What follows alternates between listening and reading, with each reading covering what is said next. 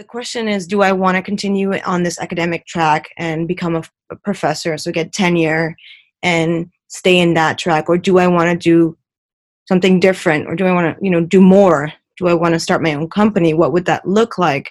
So I'm really playing around with what am I really good at? What are skills that I can transfer to people or really build a life on? People always tell me that I'm, have all these skills, but I wonder how I can really put them into being a value to others. Hey everyone, welcome to the Power of Why podcast.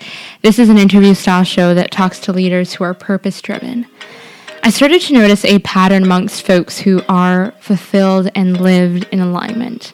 They walk different, they know why they spend time doing their work, and they are fueled by impact. Hi everyone, welcome to episode 30 of the Power of Why podcast. My name is Naomi Haile, and today I'm sitting down with a very special guest. Her name is Dr. Naomi Maria, and we share the same first name, which is awesome. So I met Dr. Naomi Maria during one of Find Your Tribe's virtual sessions with Catalina. They both live in New York City, and Dr. Naomi Maria is really investing in herself and her relationships. I loved how engaged she was during the session. She was completely honest and very vulnerable with a group of strangers, to be quite frank. And her insights, her thoughtfulness, just the way that she approached the conversation fascinated me deeply, which is why I asked her to be a part of this show. So I wanted to lay down some context on Naomi's experience, and then we can dive in. So Dr. Naomi Maria is an innovative and passionate immunologist with a broad background in biopharmaceutical sciences. Fascinated by the immune system in health and disease, she is using her analytical skills and creative insights to solve problems that she's really passionate about solving. Naomi loves training and teaching to transfer knowledge to others and is a strategic thinker and project manager. She's very much into investing in her personal and professional development, as you will come to learn. Naomi's academic training and research experience has provided her with a broad background in multiple biological disciplines, including molecular biology, pharmacology, immunology, and rheumatology. And I have no idea what these things mean, with specific training in clinical autoimmunity. You did your BSc and Masters of Science in the Netherlands, and you are currently a postdoctoral research associate at the Feinstein Institute in New York City. Thank you for being here. Thank you for having me. Absolutely. And I'd really love for you to tell us about your origin story and how you grew up. So, hi, everybody. So I actually grew up on a small island in the Caribbean called Curacao or Curacao. Mm-hmm. That is where the blue Curacao liquor comes from. That usually helps people know how to spell the island. It's a sister island of Aruba. So we're right next to Aruba. We used to be the Dutch Antilles, the Lesser and Greater Antilles, which is also including St. Martin. And these islands are very interesting. So Curacao is off the coast of Venezuela, but it's a Dutch colony. So it was colonized by the Dutch way back when. So we have Dutch nationality. We have a Dutch passport. We speak Dutch in school, but we also have our own language, which is called Papiamento. Mm-hmm. And it's an official language. And its origins being traced back to like a Portuguese patois, maybe from West Africa or Cape Verdean. It's a very interesting language. It sounds like Portuguese, but it has a lot of mixes of Spanish and some English words, even Dutch influences. So I grew up very multilingual. Yeah. And as I had mentioned to you before, English is my third language. So, and a little bit of Spanish because we're so close to Latin America. And therefore, we're very influenced by various different cultures and people. So it's a very broad mix of people. And I myself am mixed. So my mother is Belgian, mm-hmm. from Europe. She's white and used to have red hair. Yeah. She now has beautiful white hair. And my dad is Black Caribbean. So I grew up in a mixed family. Half my family is white and lives in Europe. and the other half is Black. But what I loved about growing up in Curacao is that, everybody was very mixed. So you kind of grew up with every ethnicity. We have a lot of, people from all over Asia coming. We have people from a country called Suriname, where they also speak Dutch. And even that's similar to Trinidad, has Black, Asian, Indian influences. So growing up, it was very multicultural. And it's an island, so you don't even realize how wonderful it is growing up. It's always warm. It's always summer. Yeah. So there's a lot of, playing outside together. I have 2 brothers, so I was really tomboy growing up, playing around with them. Doing sports. Yes, sports. Yeah. All kinds of fighting games. But it's just beautiful growing up, being able to play outside, going to the beach on weekends. Just very simple, but very, at the same time, also very privileged, I have to say, because my dad came from nothing but made something of himself. So As kids, we were lucky. We were, we were well taken care of. But I think what I liked about growing up in Curacao is that you have all these different nuances and you don't really, at least maybe that was my upbringing, you don't really realize what materialism is. So I didn't care for anything per se. Like, what I if I contrasted to living in America, where a lot is about money. And I think that's part of what built my track, my career, into wanting to help people and not necessarily caring about just the monetary, just making money. My dad, I think especially my dad is a big influence in, even if you have the money, don't flaunt it. But really he really pushed us into, yes, caring what people think, but not in the sense of what you have, but more who you are. Okay. Be that person that you want people to remember, basically. So, be something that you yourself would be proud of. Is basically what he instilled in us. Right. And that everybody has their own definition of that. But I think that's really, if we're going into the, a little bit of the power of my why, I think is really what I got from my upbringing is, find out what will make you proud of yourself on a daily basis. And in that sense, of course, that trickles down to how people are proud of you, but more of what prides you, but in a deeper sense, not in a material sense or money, value, if that makes sense. It absolutely makes sense. Yeah.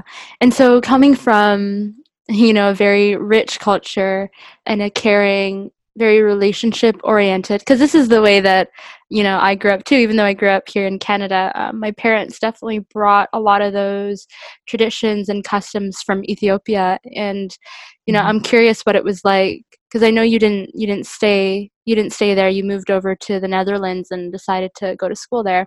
So I was wondering what that transition was like for you, and what were some of the things that you experienced moving?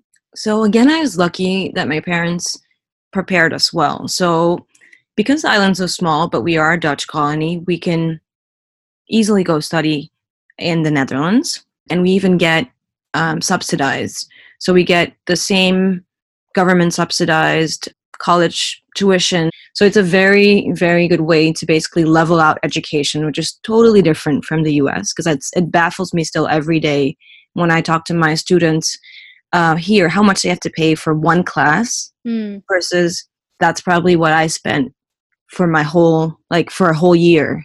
So, that's beautiful about the education system in the Netherlands. It's very, for all. Anybody can access it.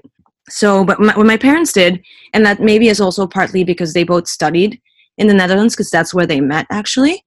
Because my dad's a doctor, my mom's a nurse, and they knew that it was a culture shock, going from a small Caribbean island to a very big, predominantly white country where everything was a lot different. I mean, in the Caribbean, everything's laid back, people are, if you're late, it's okay. I mean, it's fine. Growing up, once you start working, you realize that that's not the case, even on the island. But growing up, you're a kid and everything's, and everything is small, accessible. Your parents drive you everywhere. But here it's, in the Netherlands, it was very independent and very much you have to be on your own and figure life out. I think it's for anybody that moves away from home and goes to study, but it's a bigger difference if you're moving across the world, basically, right? Right. But my parents really prepared us. So we used to go on vacation at least every other year there, and they would show us, different values. They would say, oh, this is how you take the train, because we don't have trains in a small island, things like that. So they really slowly prepared us for going, and they, even when the time came, they went with us to try to find housing and connected us to all of their friends that lived there, so we'd have some place to be or call, or all those things. So again, I'm lucky because I know a lot of kids that have to move to the Netherlands and they just get put on a plane and good luck, figure it out. And why did you choose that program when you did your BSc and your master's there? Why did you choose those specific programs, and what were you hoping? I know earlier in relation to your why, you were talking about how you want to help people and serve people in that way. So what was your decision-making process around that? So that, again, was interesting because I've always been very artistic. So I honestly wanted to become an architect when I was growing up. At least that's what I thought I wanted, until I got into a very bad car accident. And I ended up in the hospital. And that's when the whole, healthcare system and everything kind of just hit me. I was in the emergency room getting stitched up because my legs were, ripped open, basically. Oh, wow. And just the adrenaline that I was feeling being there and seeing people running, trying to make sure that I was okay.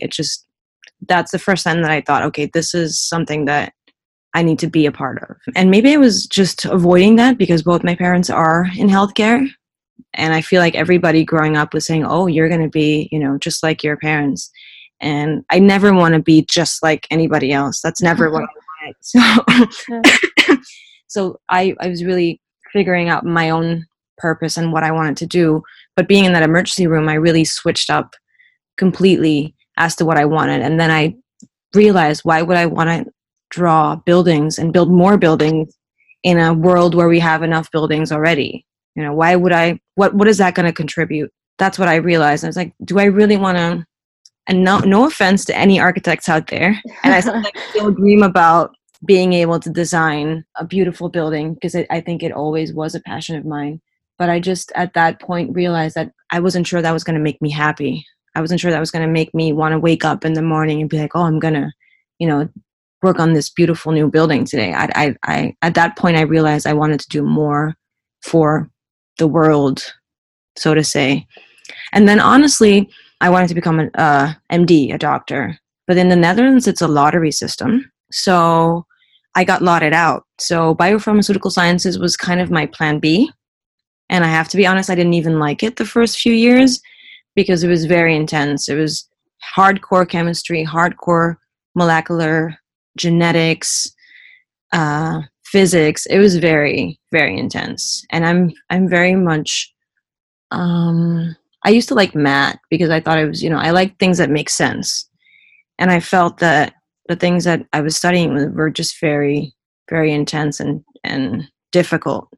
But I was mustering through and to go through the lottery again the second year, and I didn't get in again. At that point, I started talking to a lot of people and trying to figure out, what would really make me happy, and started shadowing a lot of scientists and talking to people in healthcare, people that worked in big pharma, and also people that were studying medicine or, there was one, I actually had a roommate that did both. She was studying medicine, but she was also going into science. And she was telling me that how much more interesting doing science was and how much more you got to the core of something. You really understood how a disease really originates and develops versus just getting a list of symptoms. So she was telling me, based on what she knew from me and my curiosity and my analytical skills, that she thought I was, much more a person of science, and that would probably drive me much more. I think at that point I was happy where I was going, and I was really intrigued by the path I was taking, like the research I was doing. I was working on breast cancer, and that's actually how I came to New York during my master's. I came to New York to do an internship at Albert Einstein College of Medicine. We were working on breast cancer metastasis, and it all just fascinated me, and I was just so excited about it on a daily basis. So it just kept exciting me and intriguing me. So I just kept going. And so during that time when you said you applied for the second time, lottery system didn't get through. Like, what did that exploration period look like for you? Because I know, for example, when I talk to some of my peers, there are definitely periods during your career or when you're first finishing school where you're like, okay, there's so many different options, so many things to do with, for example, with a business degree. I'm curious, really, what was your process for reaching out to people? It seems like you took a very broad approach in the sciences and medicine and reached out to people there and sat with them. What did your questions look like? What were you looking for? And what was the work that you kind of did before on yourself to be prepared to inquire? I don't know if I really did any work. Maybe not explicitly, maybe subconsciously, because I think I am an overthinker. So I'm constantly thinking. So I was processing, all the different things. I don't know. I think I just had conversations with people. I think maybe, how we met as well. Once I'm comfortable with the person that's in front of me and I feel like they're genuine, I can just really go in and, be raw and honest and just ask whatever comes to mind and whatever I feel like they can, provide me. And so your time in New York, you went during your master's. I'm assuming you went back, finished up your master's, and then yes. What state were you at when you were finishing school? Were you thinking, oh, maybe I can stay in Holland, maybe I can, move to the US? Were you ever considering going back home, or? I was considering going back home, but if I wanted to go back home and do research in the way I wanted to, I had to go and get a PhD in immunology, because something that I'm still playing around with doing is becoming something that's called a medical immunologist. And I think there's not really a position like that here in the US. In the US, it's mainly hematologists, so MDs, that fulfill that position. But in the Netherlands and Curacao, there's something called a medical immunologist, and it's basically a immunology, so you're an immune system specialist. And this person usually heads a lab that's closely related to the hospital, and you basically help all medical doctors in any immunology related diagnoses and treatment, or if they have a strange disease that's hard to diagnose. It's usually something that, a medical immunologist can come in and really help diagnose and treat properly. It's basically my ideal job, I would say, because you really are still a true scientist and you're doing research. At the same time, you're very closely related to the patient, so patient treatment. And that's really the reason that I went into doing my PhD in immunology and the immune system. But right now, basically, the immune system is the future, because for any kind of cancer treatment now, they're using immunotherapy, and that's basically the best working drug out there for cancer right now. And the same goes for most other diseases, because your immune system is basically, as the larger population knows it, they always say when you're sick, you say, oh, I have a weak immune system. Right, yeah. So your immune system is basically what's keeping you healthy. And if there's any form of disease or inflammation, it's all immune system related. So understanding the immune system, and that's what one of my mentors told me at the time. He told me, you have to realize, and I think this is almost 10 years ago, maybe even longer, where he told me that the immune system is going to be the future of medicine. Interesting. And he was right, because it really is. It just connects any and everything. It's basically throughout your body, because your immune system basically encompasses your whole blood circulation, but also all your lymphatic system, so your lymph nodes, your spleen. Anyway, I can go on into detail about that, but I think it was very powerful advice that I got, saying that, going into understanding the immune system would really be the future of medicine. And right, and it would serve you well in terms of growth development. Yes. At that point, were you writing down everything that you would potentially be interested in? Because I think even in terms of career development, having mentors that early on your journey is incredible. And I'm assuming you still talk to this mentor. Yes.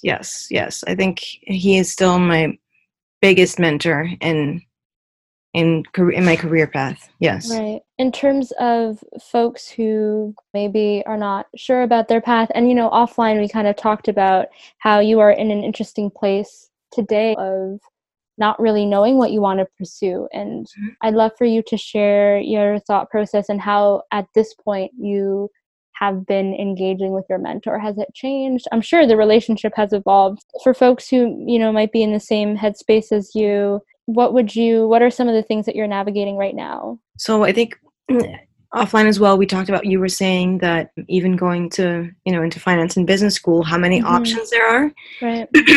Well, being even in the healthcare space, there's unlimited amount of options. As an analytical person, there's options everywhere, because I have people that I went to undergrad with that are now working top level in finance, in banks, or in any type of consulting. I have a friend who's an MD, PhD, and she works for McKinsey, and she still does healthcare related consulting, but also in a larger space. I've always known that I could potentially work in any space, but for me, it's really about where would I be passionate and curious. And for me, I think I have found out that it is in the healthcare space. But what I like about New York per se, and I don't know if that's US and Canada and so on, but I like that here you can really, really do whatever you want once you are a citizen, because I'm still on a visa, so I can't do whatever I want, which is another struggle of being a non-American.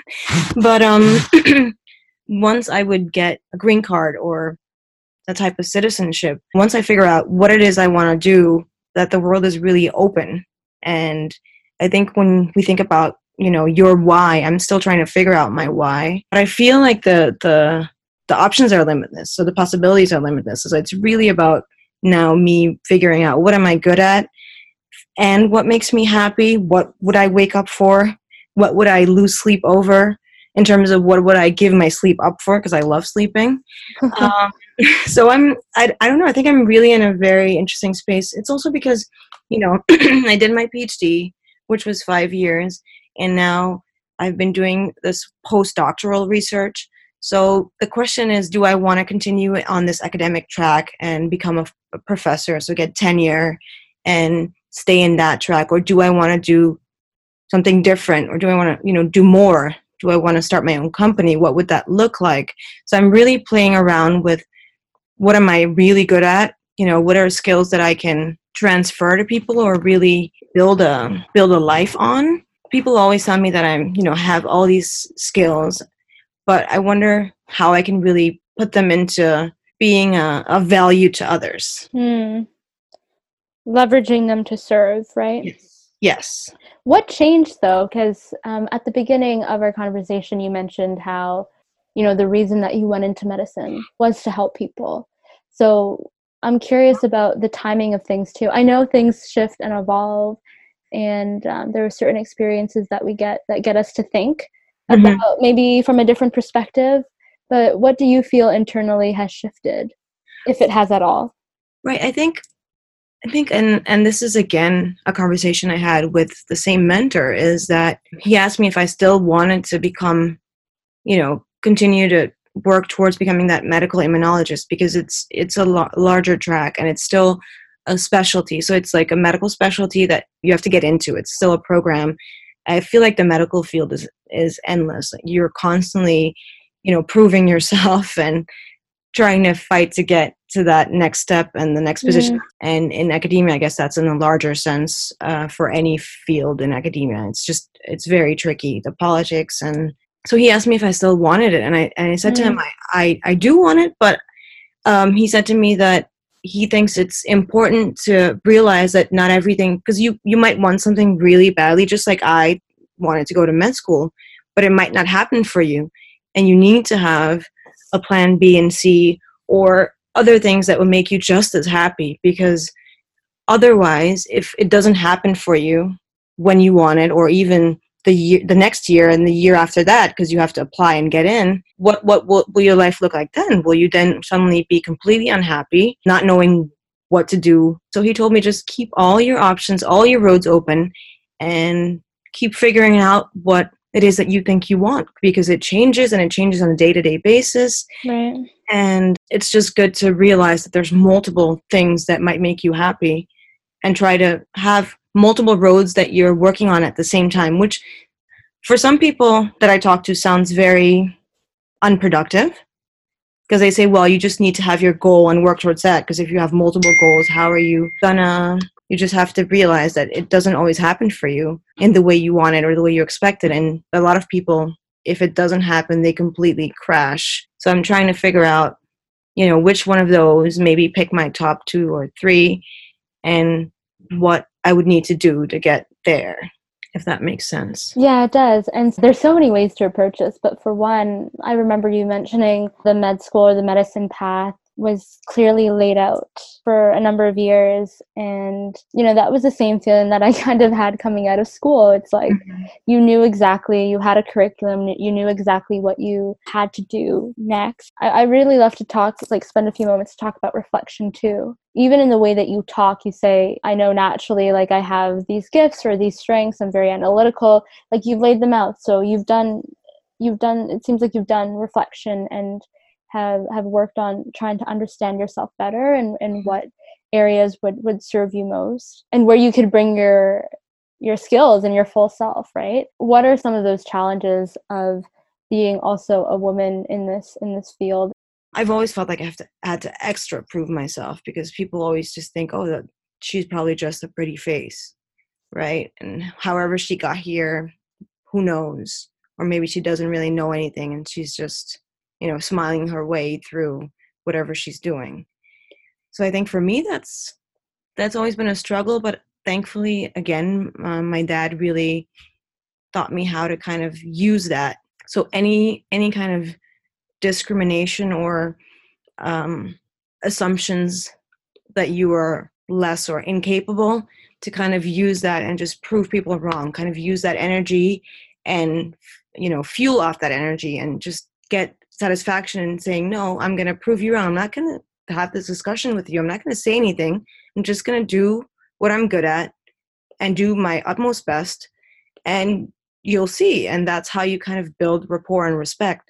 So basically in my field now, a lot of people know me and respect me, but I feel like it's a constant, you're constantly proving yourself, and you kind of have to figure out how to enjoy that, I think, and fuel off of it and really enjoy the moment where people really look at you and like, wow, you're actually capable and smart, and even more than I ever would have imagined. And I think that's a struggle, because at some point you're tired. You just want people to meet you and think, wow, okay, she's capable, talented, smart, knows what she's doing.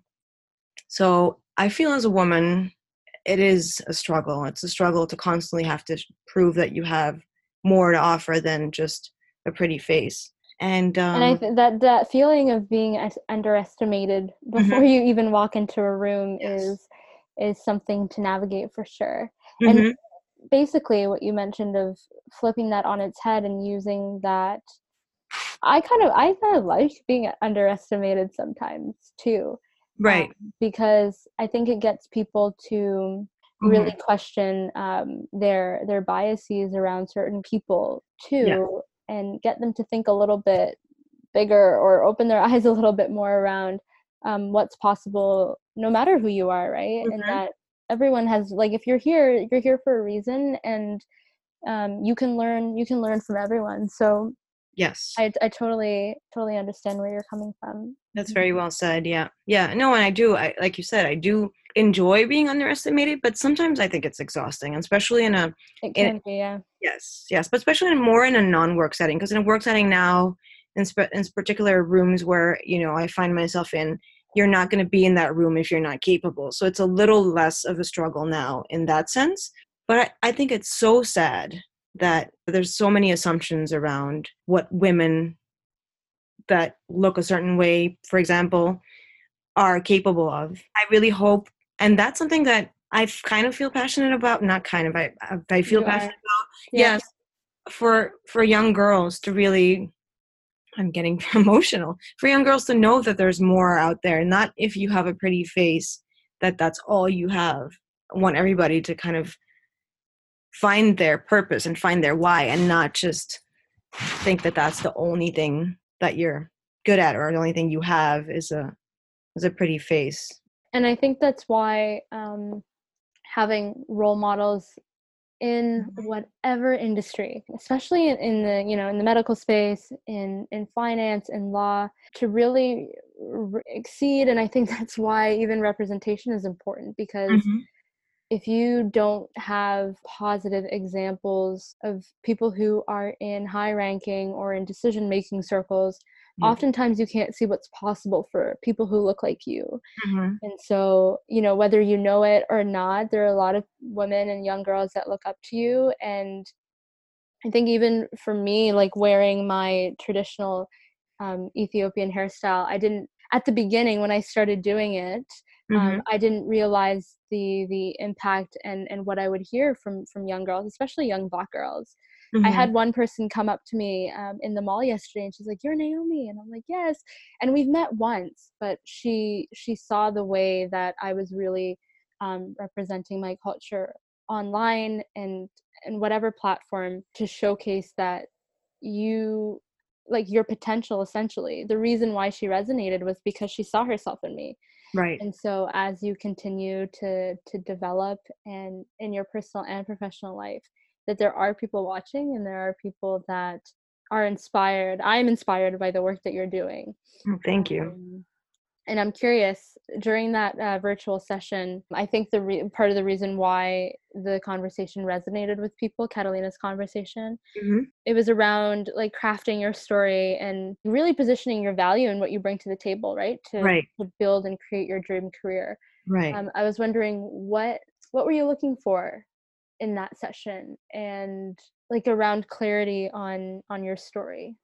I honestly jumped on it last minute because somebody mentioned that I should check out, Find Your Tribe.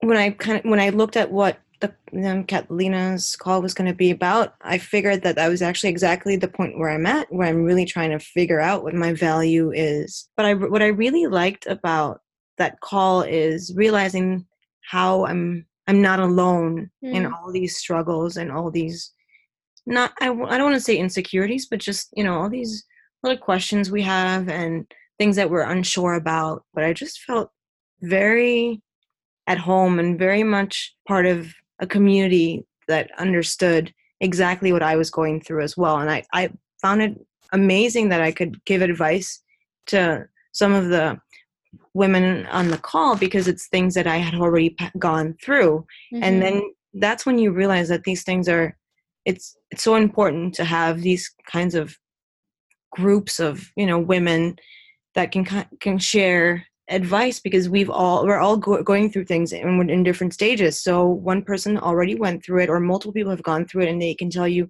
what worked for them, what didn't work for them. And maybe somebody else is going through something, or went through something that I'm going through right now. So I feel like instead of always trying to figure out all these struggles on your own, just being on this call made me realize, everybody's going through things like these, and going through what we've all been going through can actually help others not struggle as much as we did. And it was just very fulfilling, and I felt almost blessed to be able to help this one girl, I don't remember who it was, trying to figure out what she was struggling with at that moment. Right. Yeah, I remember.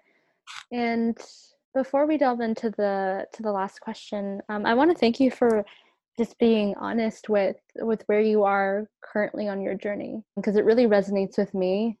And I know for sure with a lot of my peers today. And it doesn't have to be like a solid answer, but if you were to describe, your why today, what you're going through, you're right. Like, there are challenges that come your way. There may be certain fears that you have around, which alternative or which path you decide to choose. But when things aren't going well and you're tired and you're on the brink of maybe giving up on that mission or whatever your passion is, what is the reason today that you keep going?